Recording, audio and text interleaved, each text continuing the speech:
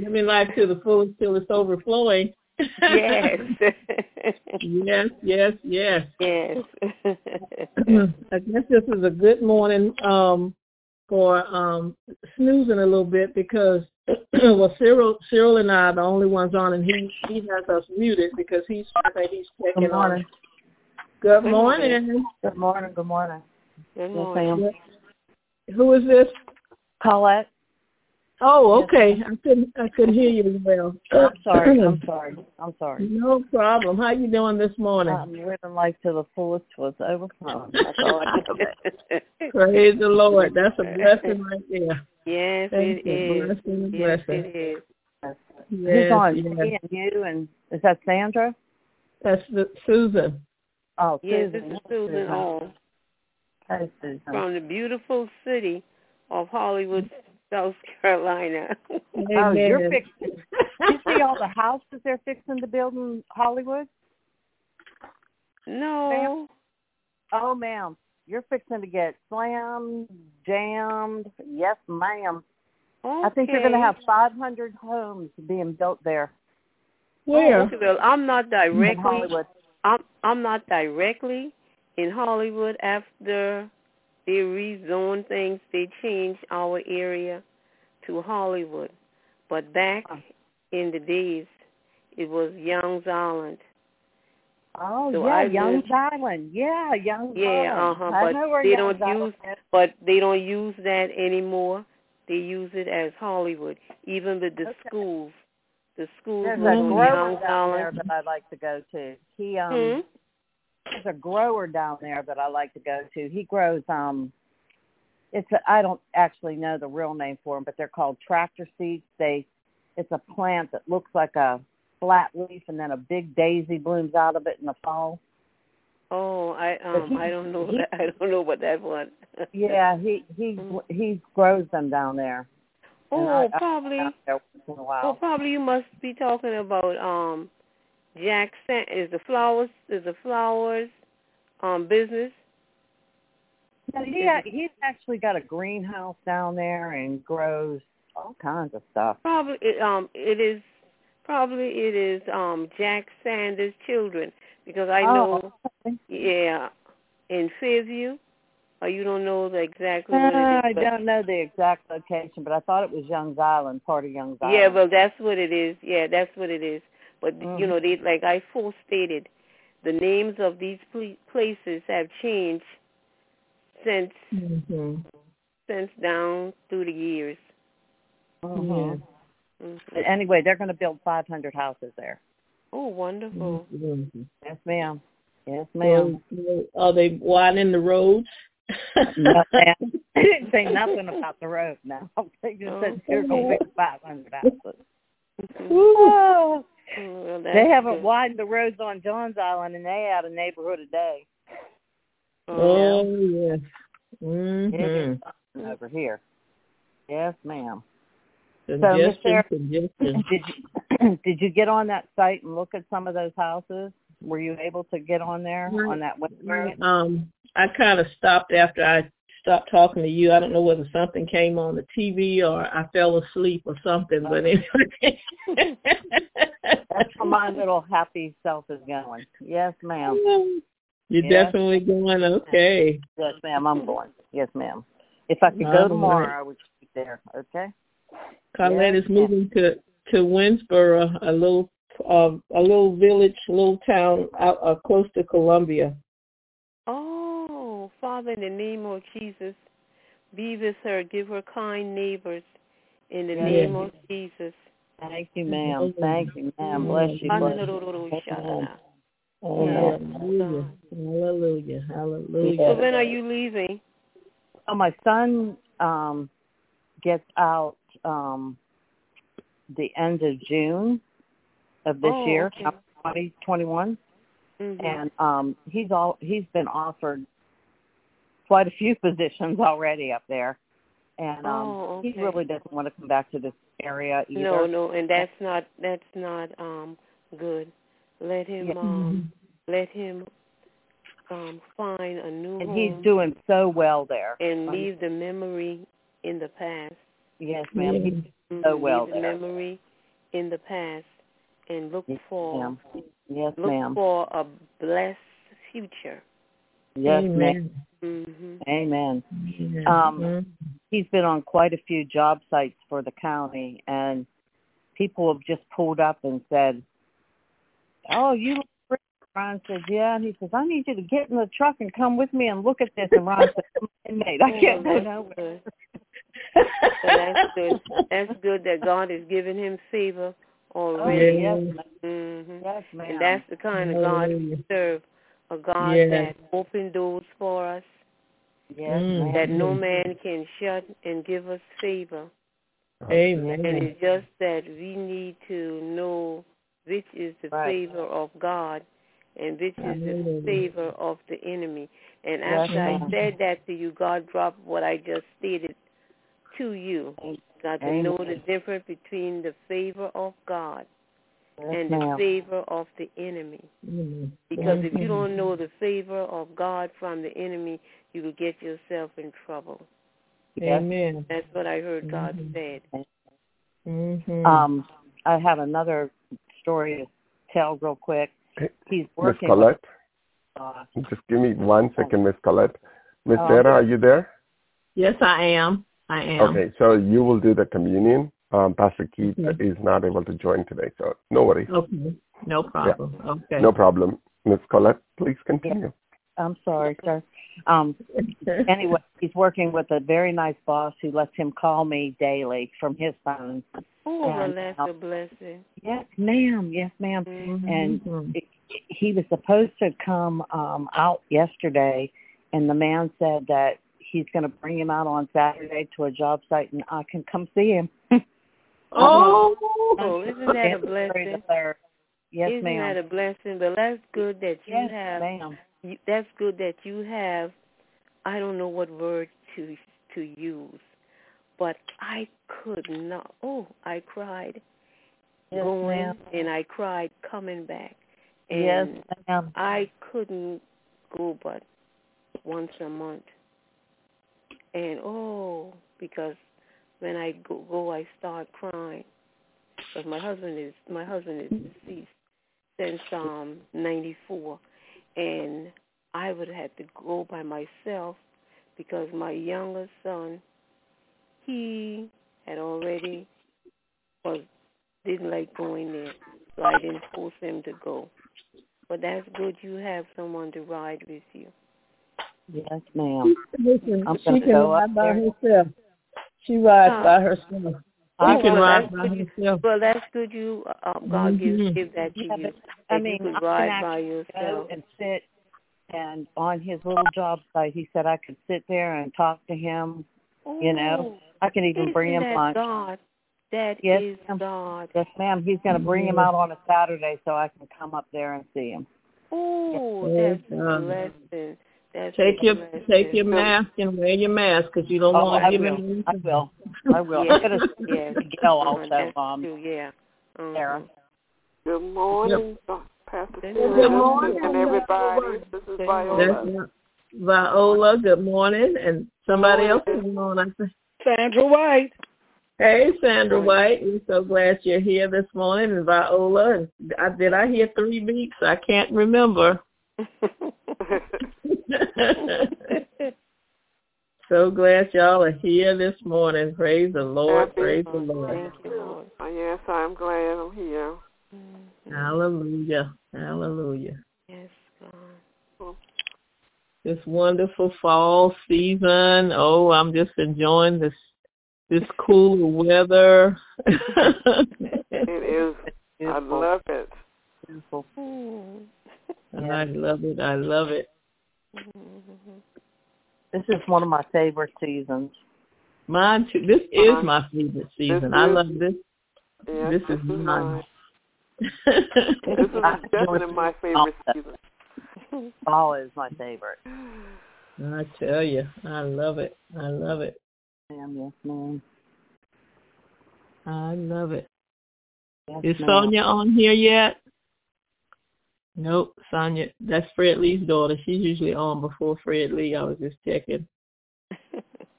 Yes, ma'am. Praise the Lord.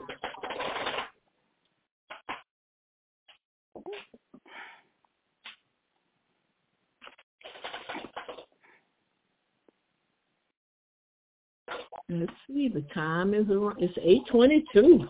They'll start popping in. The time moving fast. It is. I mean, probably the coolness of the weather. Probably the coolness of the weather has them to lay a little longer. That's what it is. Because when I called my sisters, when I called Willa Mae, she didn't even. She just, she usually uses her box, and she just kind of let me know she was on. I said, okay, time to get up. She didn't want to wake up last Sunday. Last Sunday was so cool, too. I had to have Janie. I said, Janie, I don't have time to call Willa Mae again. Call her for me. And Janie has a brand new granddaughter. Oh, wonderful. Yes, a brand new granddaughter. So how many children she has? She has 1, 2, 3. This is number 3. Each one of her children has one. Okay. Yeah, she has 3. Yes. Okay, this is her first girl. Yeah, this is the first girl, the first grandgirl. Mm-hmm. Oh, okay. Yes. And she came early, but she came weighing 4 pounds, 14 ounces. And that's only 2 ounces away from being 5 pounds. And I told her, don't worry, because I can gain 4 pounds in a day. So,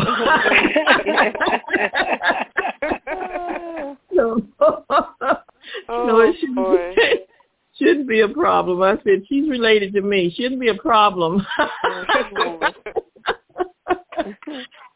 She was due 4 weeks from now, 4 weeks and some days from now. She was due in October, but praise God, the Lord brought her on when he wanted her to come. Yes.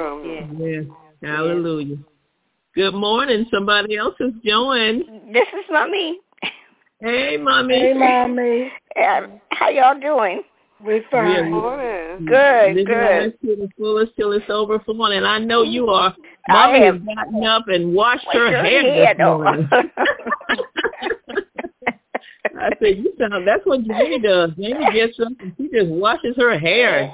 They got that soft like hair. Mine, I have to be working with it, so I don't do it on no Sunday morning. and waiting for Tony to come to fix it. All right. Good morning, Mr. McBurney. Good morning. Good morning. How you doing this morning? I'm fine. How about yourself? Living life to the fullest till it's overflowing. I was just calling your name. I said, she's usually on before her mom. We're glad you're here. This is like... Go ahead. This Lisa McLean. Oh, Lisa! You know what? I thought you were Sonia. We're so glad you're on. This is Matt's mother-in-law and Devin's mom. Okay. Okay. I don't know why I was thinking you said Sonia. Okay, praise the Lord. We're so glad you're here. Yes. Both of you are going to be grandmas soon. What? That's right. It won't be long. I told Devin last night, don't get jealous from Sarah, my niece. She said, oh, no, she already talked to Baby Higgins to let Baby Higgins know, don't come before time. Oh, yes. Praise the Lord. Praise the Lord. Praise the Lord. We're so happy, I tell you. We're so blessed, so blessed, so blessed. Yes, ma'am. Good morning. Somebody else join. Good morning, Edna Poinsett.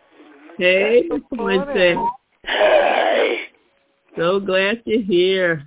Yeah, same here. Praise the Lord.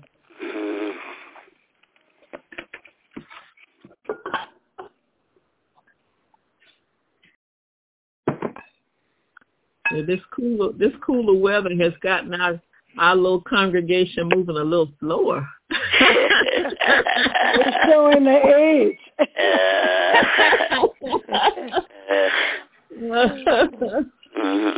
Oh, yes. Good morning.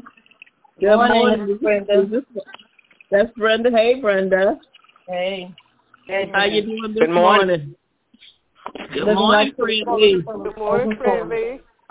Hey, good morning. Good morning, Iola. Oh, you recognize my voice over all the others? That's why I said, because I know you would say that. Yes. Oh, good morning. Hey. For those of you who may not have heard, Reverend Charles Stanley is retiring. And yeah, I heard, yeah. Yes. Good morning. Good morning. Is that Barbara? Good morning. Yes, it's Barbara. Good morning, Barbara. Good morning. Yes, and today on his first message, he didn't do a message. He did. His son interviewed him.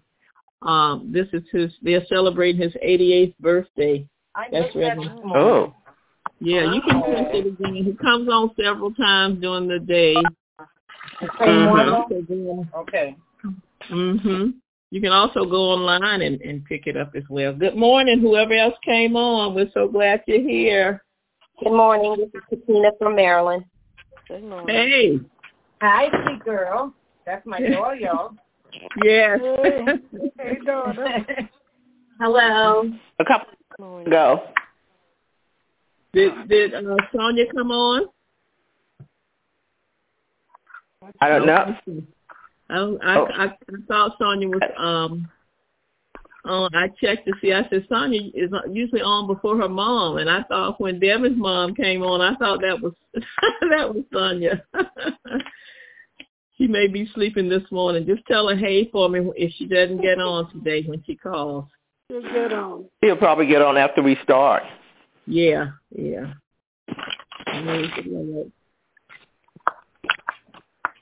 Cyril, we have 1 minute, wherever you are. I'm back here, Miss Etta. Oh,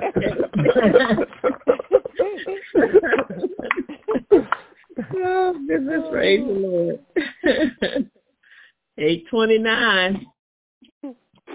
Time goes so quickly. Oh, seems like I just sat down here. Yes, ma'am. What time did you sign on, Sarah? I signed on at 8 o'clock or maybe a few minutes before. I can't remember. Oh, golly. Yeah. You ran your mouth that long? Yes, ma'am. It's not hard. It's not. That's one of my gifts. We're talking about gifts. That's one of my gifts.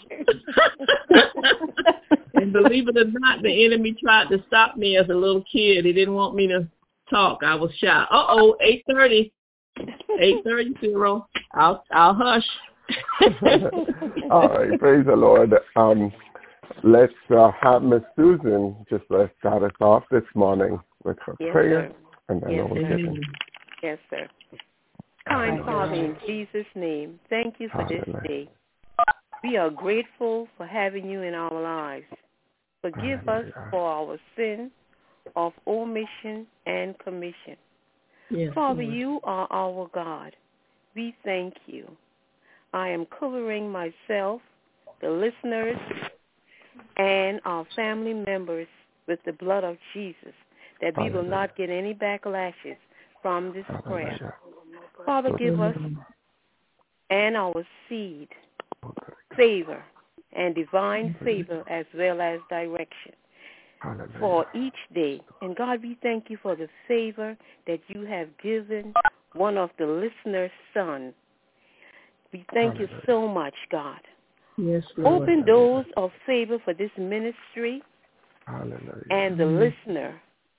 Father, we thank you for the great message that we receive on Friday night. Prepare our heart and our mind to receive your rhema word on this morning. Bless your servant for giving us the word we need on this morning. In Jesus' name, our soul loves you, and we want to please you. Keep us and our seed under your blood. In Jesus' name we pray. Amen. Amen. Amen. I'm just going to put us all on mute. Go ahead and have a seat. Enjoy the rest of the morning. Okay. Hold on a second. The conference has been muted. Wonderful. Good morning. This morning I was thinking it is a great message. Every time I go and prepare for a message like this, there's so much that I'm learning in this journey. But this morning we're going to be talking about the Ephesians chapter 6. And we started this journey last week, and we'll take a couple of weeks to go through these words in this chapter, right? And one of the things that I want to say is that these kind of chapters where Paul has so much of insights to it. So if you have a paper, pen, just to have them ready, because it's a lot of good content that where Paul is just unpacking for us in these chapters. And my prayer is that this will be a blessing for you as much as it's a blessing for me. So today, because the subject is a tiny bit heavy, I wanted to start with something funny. There was this group of women on a Saturday morning went to a mall, right? After they went to the mall, they just realized that after finishing all their shopping, it didn't even strike to them until that point that until they finished all the shopping, the one car that they were driving on, the keys to that car, they left it inside the car. So they were frantically calling this one lady that was driving. She just called her husband, who was 50 miles away from that space, so he can come and open the car.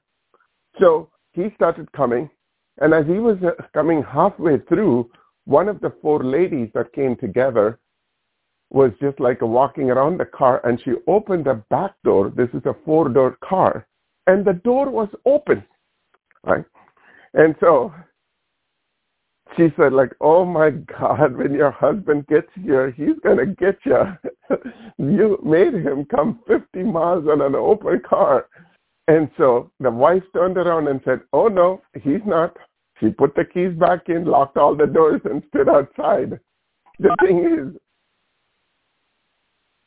a lot of times, this is something that is very funny and has nothing to do with the message today. But, the thing is, when we go into the Word of God, there should be a peace and just a joy and just have laughter. And I really wish we have these lines open so we can just hear you smile and laugh, okay? With that said, I'm going to go back to Ephesians chapter 6, verses 10 through 13. We're just going to read Ephesians chapter 6, verses 10 through 13. If you have your Bibles. Finally, my brethren, be strong in the Lord and in the power of his might. This is where we spent our entire morning last week, where Paul is talking about how we need to be strong. We talked about how the Rock Hazak, the Amat, Rock Hazak Amat. That's what we were talking about, how David was running against Goliath without even thinking whether he's going to win or not, because he was serving a God. He is serving a God who is a God of impossibilities, right? We saw the words that we can put it on our fridges and the places where we can see, so that we can talk to ourselves just like David did when he had a problem in Ziklag. He was talking to himself. He encouraged himself. The Bible says in 1 Samuel chapter 30 that David encouraged himself in the Lord, right? And that's the place where we draw our strength from. We need to be mentally strong when facing the tough situation. There are so many wimpy Christians out there. We're not, want to be one of them. That's why Paul is saying, we're going to take this words and apply it to us to be a strong mother, to be a strong father, to be a strong husband, to be a strong wife. That's what these words and the verses are talking about. He doesn't want us to be like relaxed in this battle that we are in. That's why the Bible says, be strong in the Lord in the power of his might. Put on the whole armor of God that you may be able to stand against the wiles of the devil. The Bible says, put on the whole armor of God so that you can stand against the schemes of the enemy, right? For we do not wrestle against the flesh and the blood, but against principalities, against powers, against the rulers of darkness of this age, against the spiritual hosts of wickedness in heavenly places. Therefore, take up the whole armor of God. Twice within these 3 verses, he says, put on the whole armor of God. Take up the whole armor of God, that you may be able to withstand in the evil day, and having done all to stand. Father God, I come before your throne of grace one more time this morning as we go into this word. Father, let the clarity of your word show up this morning in our midst, that we will be able to stand against this enemy in the days to come, that you will speak to us very clearly about the areas we need to be careful about. God, I pray that you become alive for us as we speak through your word. In Jesus' name, amen. All right, today morning I have just wanted to make this message titled, Know Your Enemy. Know your enemy. Know who you are fighting against. The enemy that we are dealing with has a strategy, and we need to have one as well as we go into a battle. We all know we are in a war. Is there anyone in this line that can say, no, brother, I don't have a battle at all in my life? My life, the last 30 years, has been very simple. There's no complexity in my life. There is always, like when I go to the store, everything that I want is showing up right in front of my eyes. When I come out, my marriage is strong. No one can say, because there is always this battle. There's a war that's going on in our life, and the enemy is real, and he's fighting against us.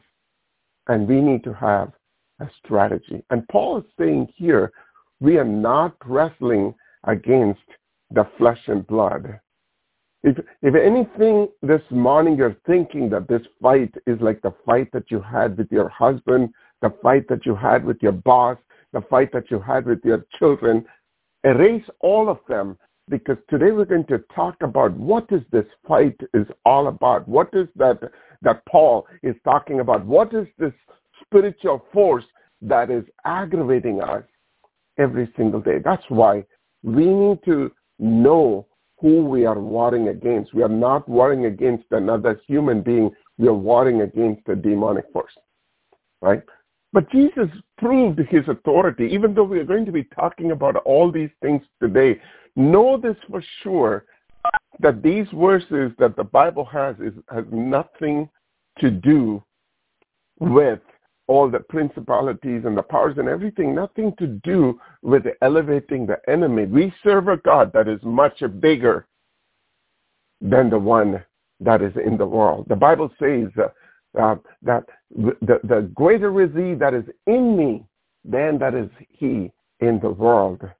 In fact, when Jesus was in this earth, he had such an authority over the principalities and the powers of darkness. He proved it again and again. That's why demons were pleading with Jesus to not chase them away.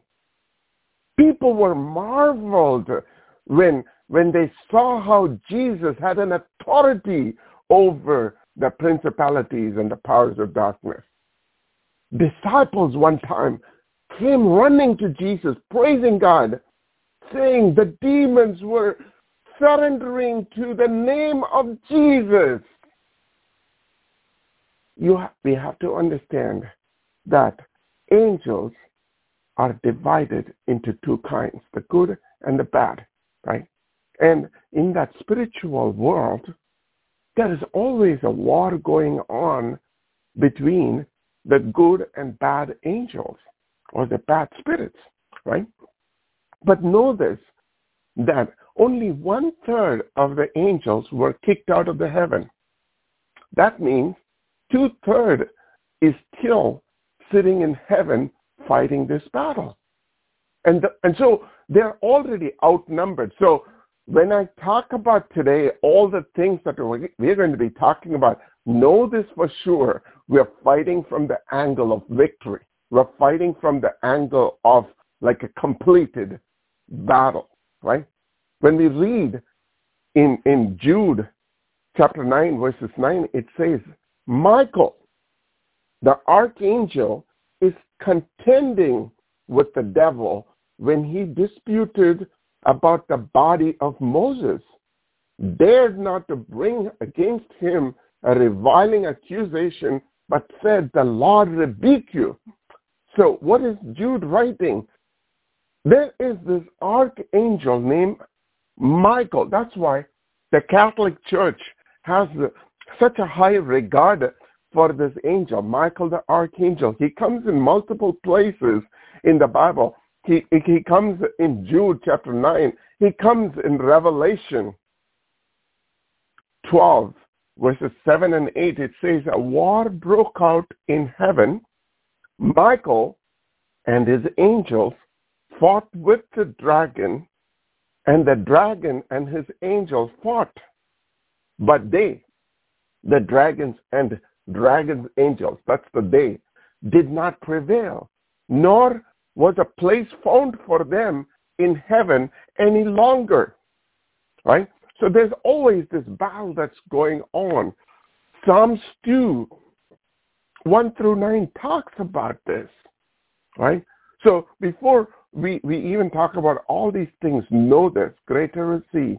1 John 4:4 says, greater is he that is in you than he that is in the world. Right?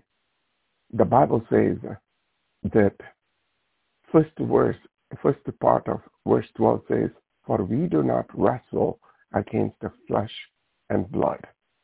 We have heard this verse said so many times from the pulpit. I've heard this verse so many times from the pulpit, but I have never understood why was Paul talking about wrestle and flesh and blood, right? So I wanted to go back to the root of what is he writing about, right? This book, the book of Ephesians, was actually written to the Greeks, okay? The Greeks are just very, at that point in time, very sophisticated people, right? And the word that is used here, the root word for wrestle, is called poly, P-O-L-Y, poly, right? When we read that word actually means nothing to us because we have no idea what Paul is talking about when he used the word poly, right? But the Greeks knew what this word means, what Paul is writing about. That's why we need to transform ourselves. We need to take ourselves to the 1st century, and we have to read this word from the perspective of the reader for whom this book was written for, right? It was an athletic term used in those days. Poly is an athletic term, right? And when people read that today, when we read that today, we probably will not get the meaning. Why? Because that sport is no longer available today in a normal terms. There are some fragments of that is still there, but it was not like that when it was written originally, poly. Today, when somebody talks about football or basketball in this country, we actually know because we talk about it all the time. ESPN talks about it all the time. Football and basketball and baseball, right? We know how they are played.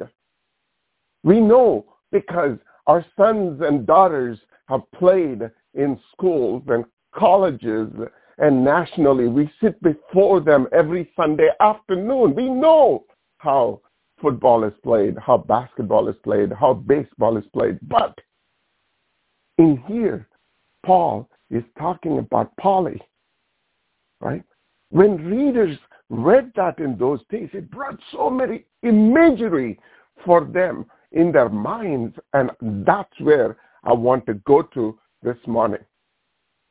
This word actually derived also from another word called polestra, right?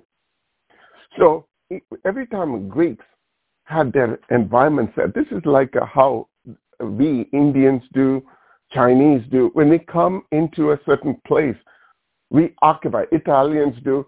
That's why in New York we have Little Italy, or in California we have Chinatown. We just like to occupy that place. And in fact, they say when the Chinese occupy the place in certain areas, the land value goes up because they just like to bring so much of their culture and things like that in those days. Nowadays, after Corona, I don't know how much Chinese are going to lift the value of the land. I don't know about that part. But the thing is this. We try to have our place, our environment built just like how the Greeks do, the Romans do. Everybody, right? They set up their environment just like how they are in their home country, right? So when Greeks go into a certain land, they want to have certain things in their city that they're working on. They need to have a big theater where they can go and watch the different plays. They want to have like a government, there's a place for all the government buildings. They want to have a giant library. They want to have a good marketplace where they can go to. They want to have a gym in that city. It's usually a public facility. And along with the gym, they always had this building called Polestra. This is one of those facilities that they felt they needed to have with their, their culture.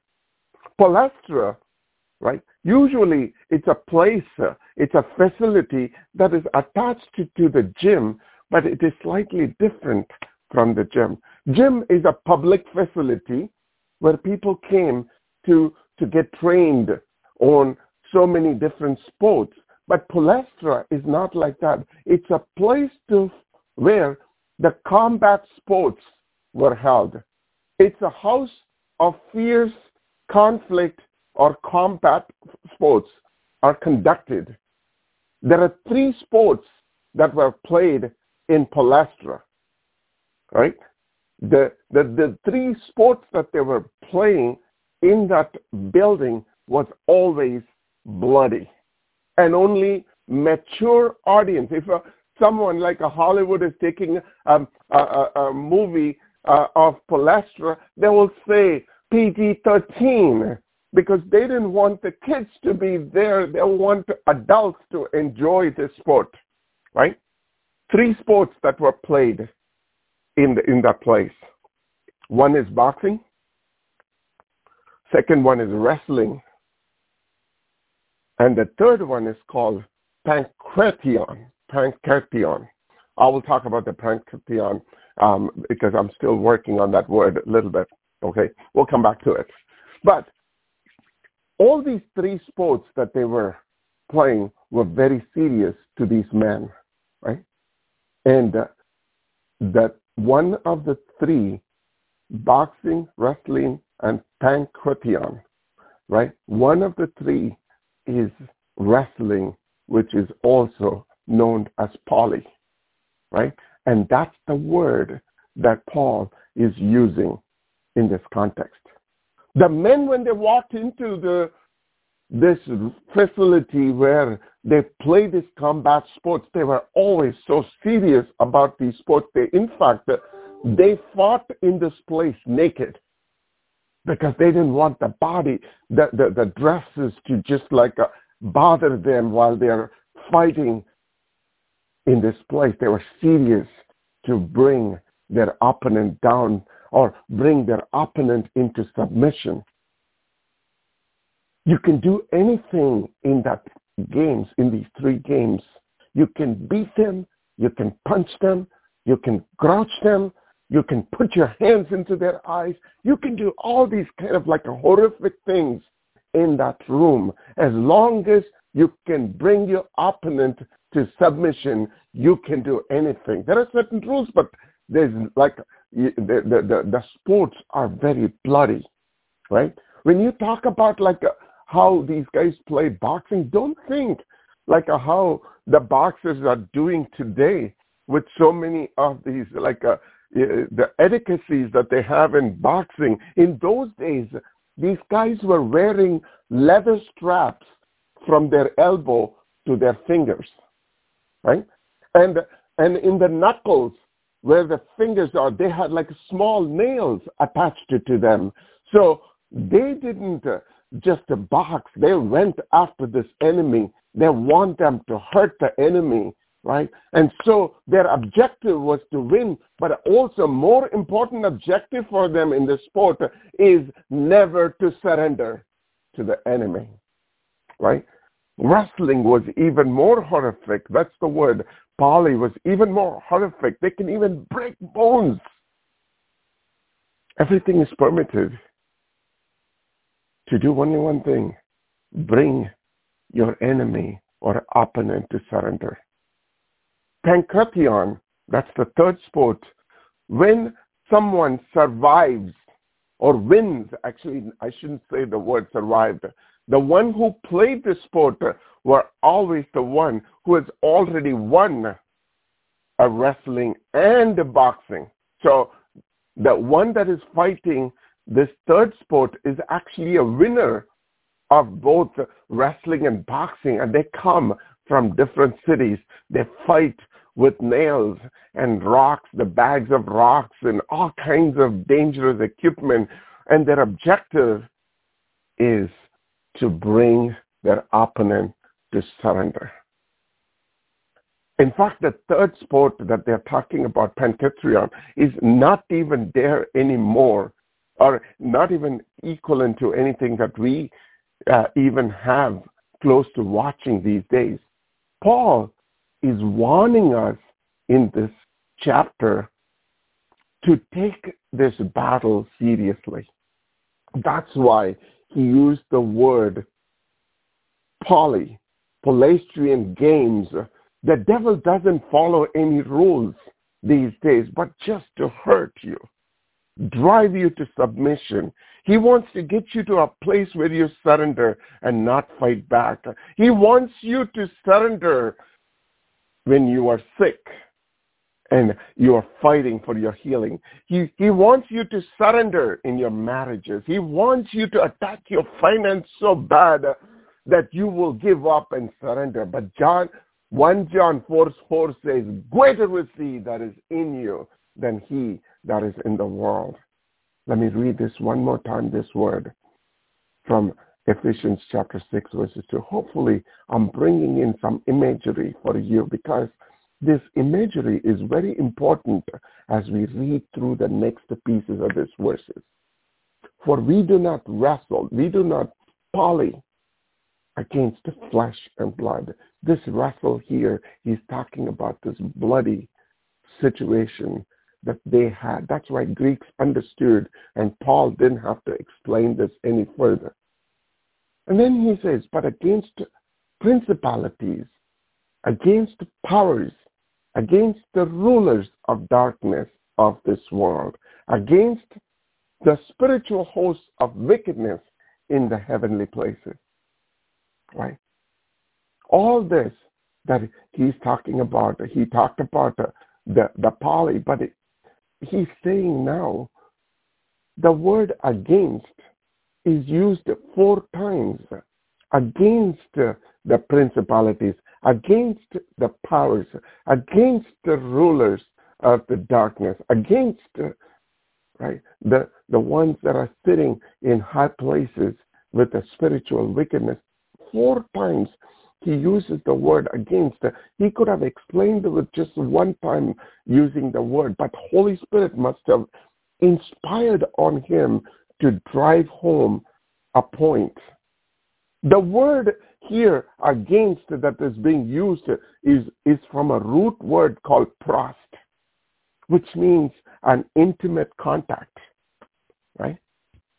The same word actually was used in John chapter 1 verses 1, where it says, in the beginning was the Word, and the Word was with God. And the Word here is in the same context that it is inseparable. There is such an intimacy between the Father and the Son. The word here, the width here that is used in John 1:1 is the word that says that we come face to face with God, inseparable, right? Paul's making a point that this battle is intimate, and it comes very close to us. It may not happen on every day, normal happening. This is not happening every day for some of us. But when it happens, the enemy will not fight from distance, but closer to you and your family. That's why we need to have the spiritual weaponry that he's talking about. Now let's talk about a little bit about the 4 levels of these demonic powers that he's talking about, right? Against principalities, right? Against this personal king that they have made to themselves. The word, the principalities, is actually rooted from archus. The word in English is chief or superior, high powers, right? And the thing is this word that the enemy has, they also have a hierarchy, and that's what Paul's talking about. There is a hierarchy that we are dealing with, right? And you can see that principalities is just like the highest, like a chief of all the different minions that are out there, right? We read that in Daniel chapter 10 verses 13. But there was a moment in time, Daniel got on his knees and he started to pray. And he was praying for 3 weeks.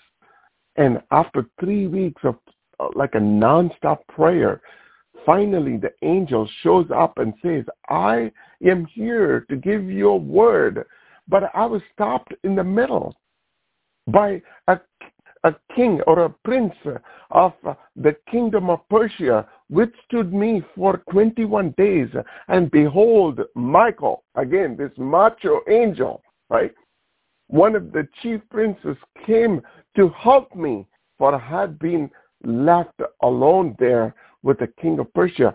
So there was this principalities, is like a demonic entity that was overseeing Persia. It was intercepted, and we were fighting. Michael came and fought with me and released. So what is he saying? The principalities, there are principalities that are controlling our cities. There are principalities that are controlling our state. There are principalities that are controlling our nation. They have this hierarchical status of these demonic forces. And that's why when you go into certain cities, you can actually see the distress in those cities.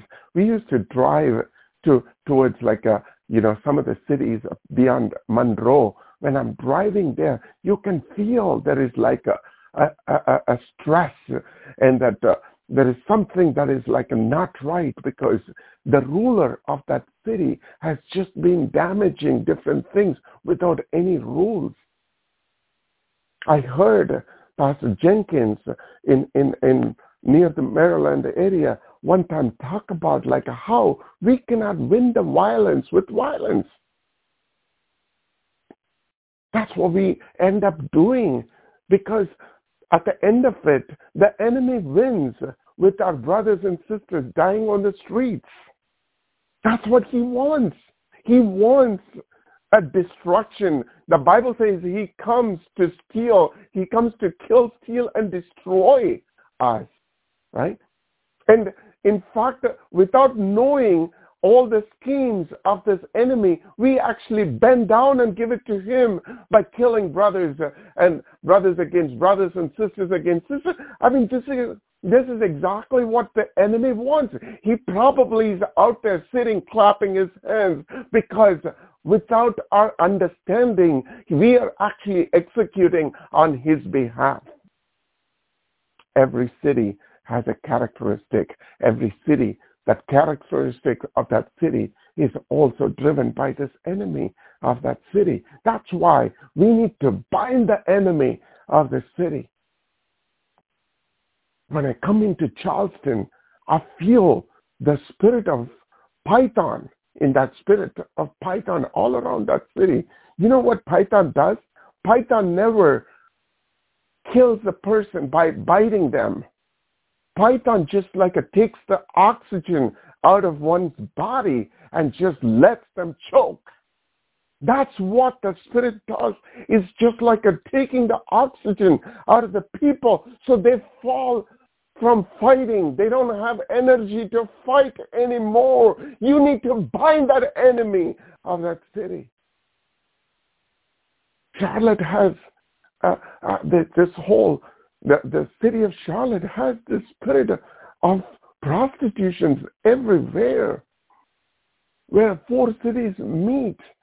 This is where the girls, they say that most number of girls are exchanged in the truck stops, because 4 different states meet in Charlotte. Right? And the thing is this, we are fighting against an enemy who's ruthless, principalities. But the Bible says Jesus has paid it all. Colossians chapter 2:15 says, having disarmed the powers and authorities. In another version says, having disarmed the powers and the principalities, he made a public spectacle of them, triumphing over them by the cross. There in the cross, Jesus won the victory. There is a song I really, really like, and it says, Jesus paid it all. You might have heard the song. This song is so beautifully written.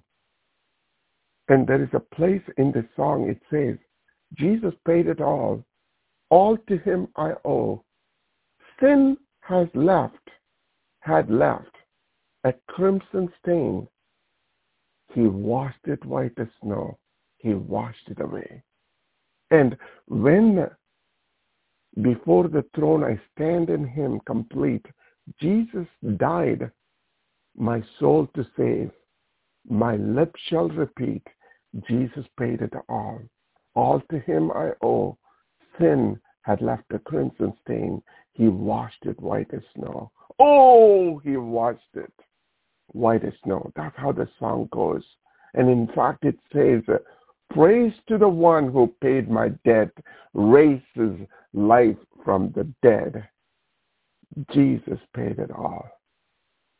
Right? He made a public spectacle of this enemy. He destroyed the powers of darkness when he went to that rugged cross, fulfilling the prophecy that was written in Genesis chapter 3, verses 15, that your seed will crush the head of the serpent. Jesus did that. Revelation 20, verses 1 to 3. How do I respond to this enemy? How do I respond to this enemy? The Bible has a clear way to respond. When you go around the city that you're living in, use the verses to bind that enemy. Because the Bible says in Matthew chapter 18, verses 18, assuredly I say to you, whatever you bind on earth will be bound in heaven. Whatever you loosen on earth will be loosened in heaven.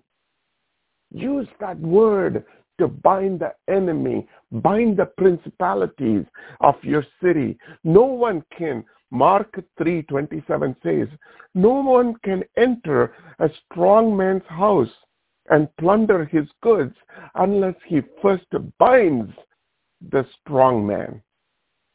Then indeed he may plunder his house. You want the souls to be saved in your city? Bind that enemy first. The Bible says in Isaiah chapter 49 verses 24 and 25. This is what is so critical for us to understand. This verse actually changes my perspective of my God. Isaiah chapter 49 verses 24-25 says, shall the prey be taken from the mighty? Can we take the souls from the hands of this enemy? Or the captive of the righteous be delivered? This is a question Isaiah is battling in his head. Oh my God, I see my kids making mistakes in the cities across this nation. The families are getting separated. The businesses are falling among the people who worship the Lord. How can this is a battle that Isaiah was going through in Isaiah 49 verses 24 and 25. And God answers him when Isaiah asked and toiled with this idea. The Lord said to him, even the captives of the mighty shall be taken away. He's answering the prophet saying, absolutely, I will bring the captives from the hands of the mighty. And the prey of the terrible will be delivered. For I will contend with him who contends with you. In other words, the Bible says, God telling us, I will fight with him who fights with you. Look at the next verse of that. It says, I will save your children. It didn't say, I will save your nation. I will save your country. It didn't say, I will save your businesses or your homes and things. I will save your children. God is very clear about his battle plan. We need to get with his plan. The second verse of this chapter, 6 verses 12, second part of this verse, it says, against powers. What does it mean by powers? These demonic forces have powers. These are powers to keep the people in bondage. There is a leader who sits on the tower of the city. Every city has a principalities. Every nation has a principalities. But underneath the principalities, he has roaming spirits that can do whatever they want, whenever they want. They are at loose. They're delegated spiritual powers from the principalities. They're given power to that city by the head of their city. Luke talks about it in chapter 13, verses 1. And behold, there was a woman who had a spirit of infirmity 18 years and was bent over and could in no way raise herself. But when Jesus saw her, he called her to him and said to her, woman, you are loosened from your infirmity. And he laid his hands on her, and immediately she was made straight and glorified God. This woman was struggling for 18 years. She was bent down, but she couldn't lift herself back up. There was power, the powers that are around us to keep us in bondage. If we don't deal with the powers that keeps us in pornography and drug addiction and slandering tongues, these spirits will keep us in the same bondage. In the end, Satan and his minions, right? These principalities and the powers and all these minions, they want to capture the minds of the people. The mind is a citadel of the soul. This is like a house, this is like a governor's mansion for the soul. When he controls the mind, he controls your strategic places. So the second one, the powers, are roaming spirits, right? The third one, against the rulers of darkness. We are in a battle with the dark things happening in this world. Paul, in fact, is using a root word for is cosmos kratos. The word cosmos means ordered, disciplined, and arranged. Cosmos. That's why people refer to cosmos, this universe, as a cosmos, because there is some order and discipline and how things are arranged on this universe, right? Kratos means raw power. But if you put them both together, the raw power, the Kratos, when it is harnessed with the order, organized, and disciplined and arranged, look at it this way. The enemy has the rulers of darkness that he has underneath them that has the power, the raw power to bring destruction, but he's also harnessed with the order and discipline and arrangement. This is almost like the training camp or the boot camp of darkness. That's why it's called the rulers of darkness. Darkness is also like a symbol of ignorance and misery and sin. And there's no other accurate way to describe darkness, right? But the ruler of the darkness, the job of the ruler of the darkness is to keep the earth wretched and ignorant and sinful. Just as he just chooses to be in that place, to keep us in the place of ignorance, right? And the Ephesians chapter 2 verses 2 talks about this, the rulers of darkness as well, of how we actually give ourselves to this enemy, right? You might think like, why is God not doing anything about it? We'll come to that in a minute, okay? But the thing is this, just because when Saul was not doing a good job and Samuel went and anointed David, Saul didn't leave David alone. He went after, chased him out of the kingdom, and he wanted to kill. That's exactly what the enemy is trying to do. He wants to take the sons and daughters down, right? And then the fourth one, against the spiritual wickedness in the heavenly places, or in some place, some version says against the spiritual wickedness in high places. The word high places here, the root word for that does not refer to high places. It refers to the atmosphere of the mountaintop.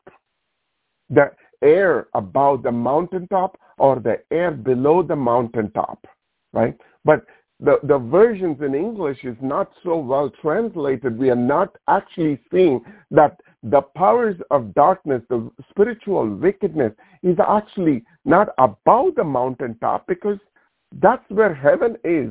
But below the mountaintop where we are, that's where these malignant spirits of nicotine, spirits of cancer, addiction, perversion, right? They all they do is like they're trained to do only one task. Their boot camp trained them to cause damage only in one area, but they do it so well, right? But don't think of devil or the enemy like a vampire that you see during the days of Halloween, right? They don't come like dressed with the blood all over, but instead they come nicely dressed, luring you and me into Las Vegas. Where do I see these kind of like the spiritual wickedness in high places? We see them today in every place that we see, but we don't see them. This enemy has the control of the media. This enemy has the control of our government. this enemy has a control of our educational system. They always go after the people in high places and bring the wickedness through them into the cities. The well-known fact is that Hitler, right, was guided by the men who were involved in a cult, who were known for masters of white magic. What is happening here at that time was that Hitler was hypnotized by the white magic, masters of white magic. The people that are sitting in high places, right, are being controlled by these demonic spirits, the wickedness of these demonic spirits. The church, this is the worst part of all. We have caved into this enemy even within the churches. That's why it is very hard to fight, because some of these churches and the preachers of these churches, they come on TV. They're asking people to give their money, right? No problem. They're asking for, some of them are truly asking for the right reasons, but many of them are asking and telling the people that God will multiply your money. Give $1,000. God can give you $2,000. Give $100. He will multiply 100 times. Right? Some of them are so blatant, they are asking people to even use credit cards. How treacherous is this, right? I know there is a church in Charlotte who are not putting cross in their church. How can a church not have a cross? And the people are flocking into these churches in high numbers. Churches are putting, like some of these mega churches, in their air conditioner, they're putting certain type of essence that brings the smell of a church. Why? The wickedness has gone into these high places, right? The disobedience to the word of God leads us into the spiritual wickedness. Once we get into that kind of a place, even church leaders, we get like a so open for the enemy to occupy our minds, which then leads into people led in wrong direction by our government leaders, by our church leaders, by our companies, the leaders of the companies, the CEOs. The enemy attacks them first. And that's why Jesus says in John 10:10 that he comes to steal and kill, steal and destroy, right?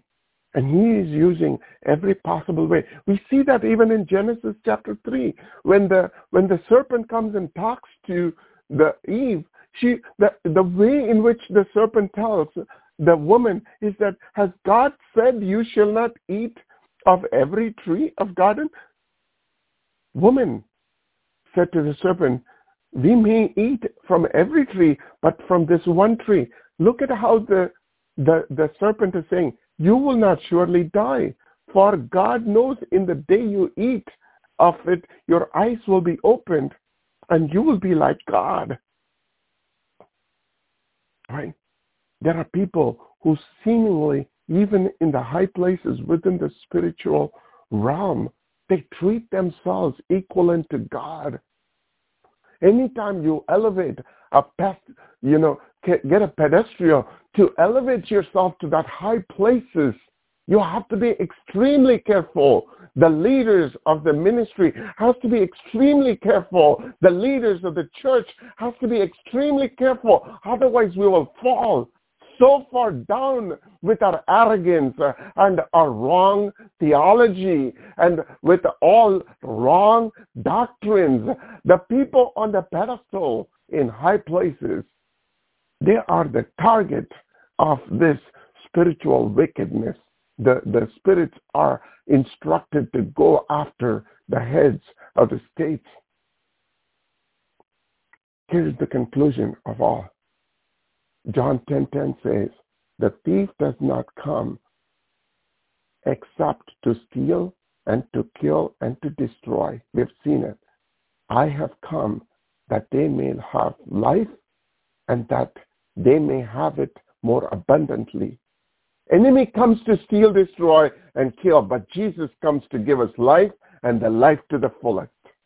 Romans chapter 8 says, in all these things we are more than conquerors through him who loved us.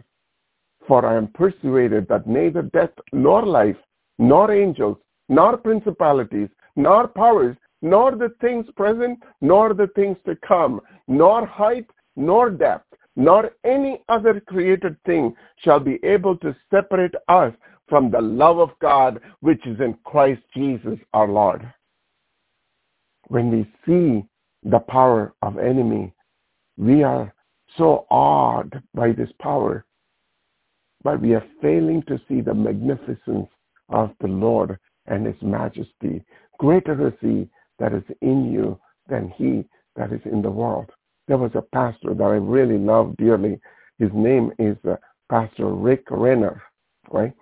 He went to the Lord one time and he was asking God, if all these things are true, then why are Christians still falling into this pit? If John 10:10 is true, if 1 John 4:4 is true, why are these Christians, us as Christians, living a broken life? Right? God explained it to him, saying, the devil has something that the church does not have. Let me repeat this one more time. The devil has something that the church does not have. So he asked the Lord, what is it, Lord? What is that the devil has? And Lord explained it to him, saying, commitment, organization, and discipline. You see how the enemy trains his camp and dispatches him with the no rules to victimize the earth. But on the other hand, we as a church are struggling today for the lack of commitment. Only 20% of the people do 80% of the work in the church. The pastors who wants to do the ministry, what can they do when their people are not showing up to help them?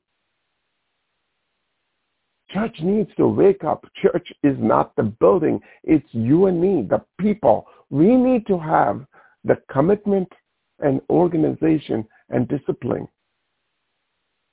Here's a question that's going to come very close to you and me. And again, I'm saying all these things from the place, I'm not preaching to you. Sometimes I am also, and not just sometimes, many times I'm ashamed of my position on this very same subject area of commitment, organization, and discipline. How regular is your reading of the Word? How committed are you to the Word? How committed are you to spend your time with the Lord? How disciplined are you to follow what's written in the Word? How organized are you when it comes to the things of the church and the body of Christ? When the church matches to the commitment and discipline and arrangement of this enemy with the mind of Christ, this enemy will run for his life. Paul somehow has had a clear vision into the spirit world.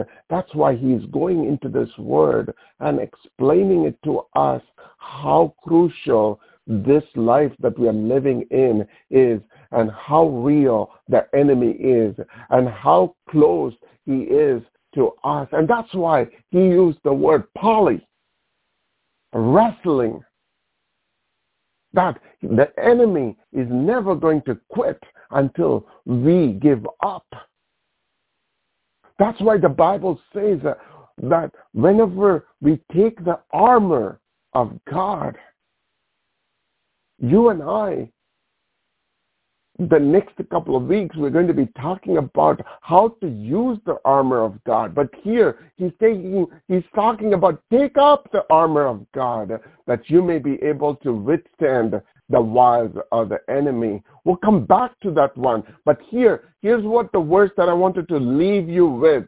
It comes from Colossians chapter 2. If you forget everything that I said today, that's perfectly fine. If only you can hold on to Colossians chapter 2, verses 15. It says, having disarmed the powers and authorities, he made a public spectacle of them, triumphing over them by the cross.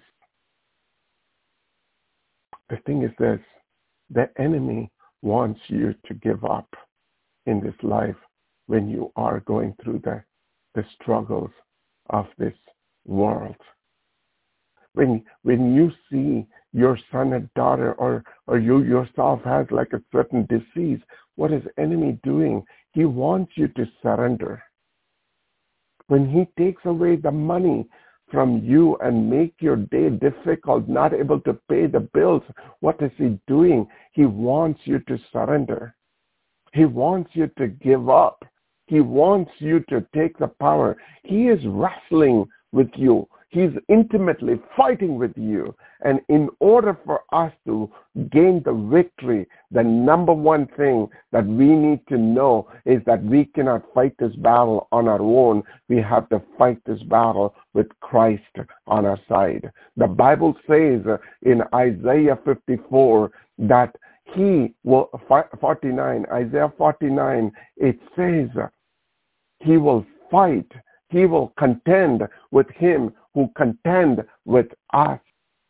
He will contend with him. He will fight with him who fights with us. And he will save our children from going through the destruction that the enemy has planned for them. He has a plan. Jeremiah 29:11 says, he has a plan to get us out of this situation. There is nothing too impossible for him to do. He will bring his Michael, the archangel, to fight on your behalf and my behalf.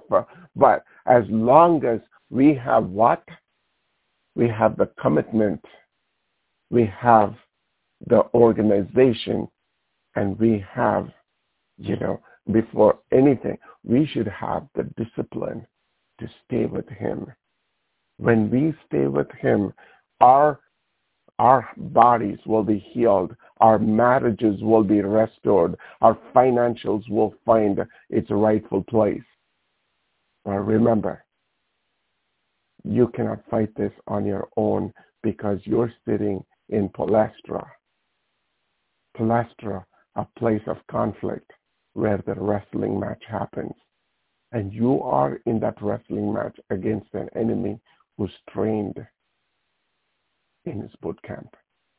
And in order for us to win this victory, you also need to have your position known in Christ. Who we are in Christ. We need to talk to ourselves like what we saw last week, that when the battle comes, we need to know who our enemy is.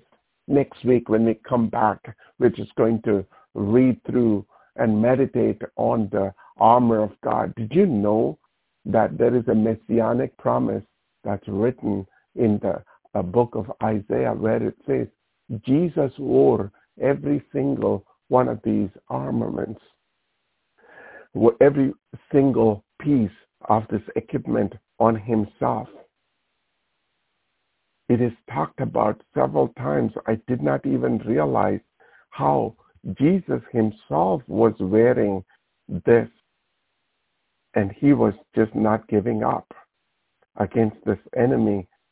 And it says very clearly that he wore these things, and we'll come back to it. But in the meantime, I want you to know that greater is he that is in you. And the one that won the battle, and he says in Colossians 2:15, he made a public spectacle of him. Let me pray for you.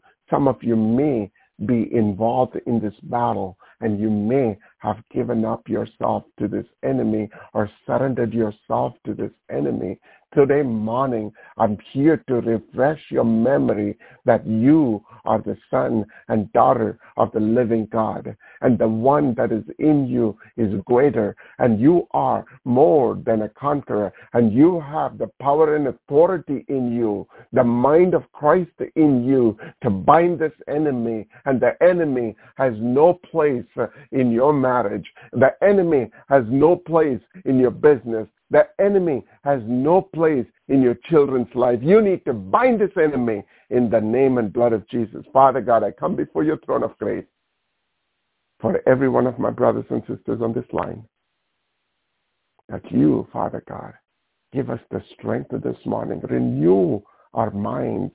Renew our strength one more time, that we will stand up like David and go after our enemies that are in the campground, that are fighting very close to us, Father God, that you will give us the energy to bind this enemy, because the Bible says whatever you bind on earth will be bound in heaven, and whatever you loosen on the earth will be loosened in heaven. God, give us this authority restored today in me and all my brothers and sisters on this line, that we will be able to go after this enemy and not give up and surrender. God, just like how you healed the woman of 18 years of infirmity, if there is anyone on this line that is just like going through this infirmity for years, Father, I pray in the name of Jesus that you will touch those places and the bending will become straight and the crookedness will become straight and the walls of Jericho will come down in their places of work and businesses. The Red Sea will split as we raise the staff against them. Father, we pray that your victory be seen in every one of our lives. We surrender ourselves, Father God, in Jesus' name. Hallelujah. Praise the Lord. I'm going to turn this over to Miss Sarah right now and allow her to lead us in communion. Miss Sarah, you may be on the regular line, so I'm going to unmute us. Okay. The conference has been unmuted. All right, Miss Sarah. Lord Jesus, we bow before you in humility and ask you to examine our hearts today. Show us anything that is not pleasing to you. Reveal any secret pride, any unconfessed sin and rebellion, or unforgiveness that may be hindering our relationship with you. We know that we are your beloved children, having received you into our hearts and lives, and having accepted your death as penalty for our sinfulness. The price you paid covers us for all time, and our desire is to live for you. As we take the bread representing your life that was broken for us, we remember and celebrate your faithfulness to us and to all who will receive you. Thank you for your extravagant love and unmerited favor. Thank you that your death gave us life, abundant life, now and eternal life forever. We receive this bread in remembrance of you. And in the same way, we take this cup representing your blood poured out from a splintered cross.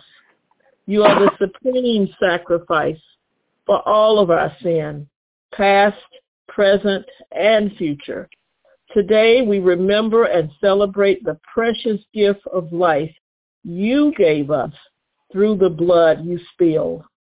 In Jesus' name we pray. Amen. Amen.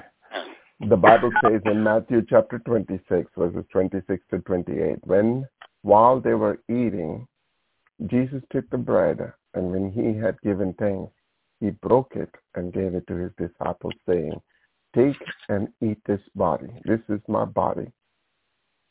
Go ahead and take the bread," which represents the body of Christ. Amen.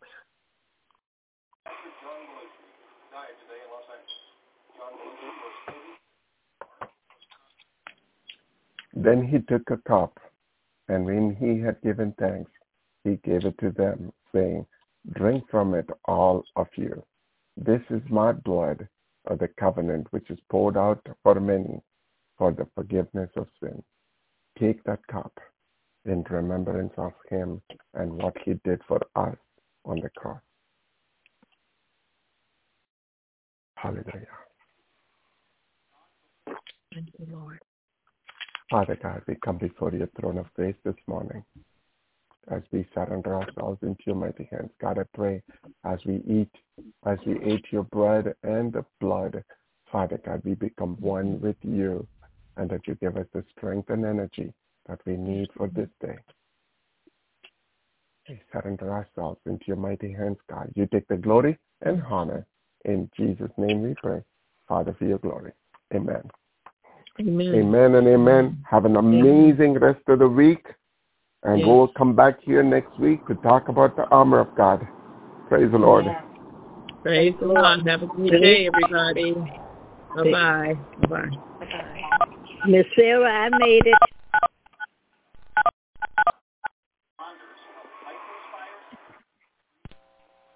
Sarah, Miss Jackson. She must have stepped out. But hi, this okay, is Sarah. this is Miss Florence Bennett. I wanted to know I was on. Oh, absolutely. I'll definitely let Miss Sarah know. Okay, thank you. And you're doing a good job as always. Amen. Thank you so much. Okay. Praise the Lord. All righty.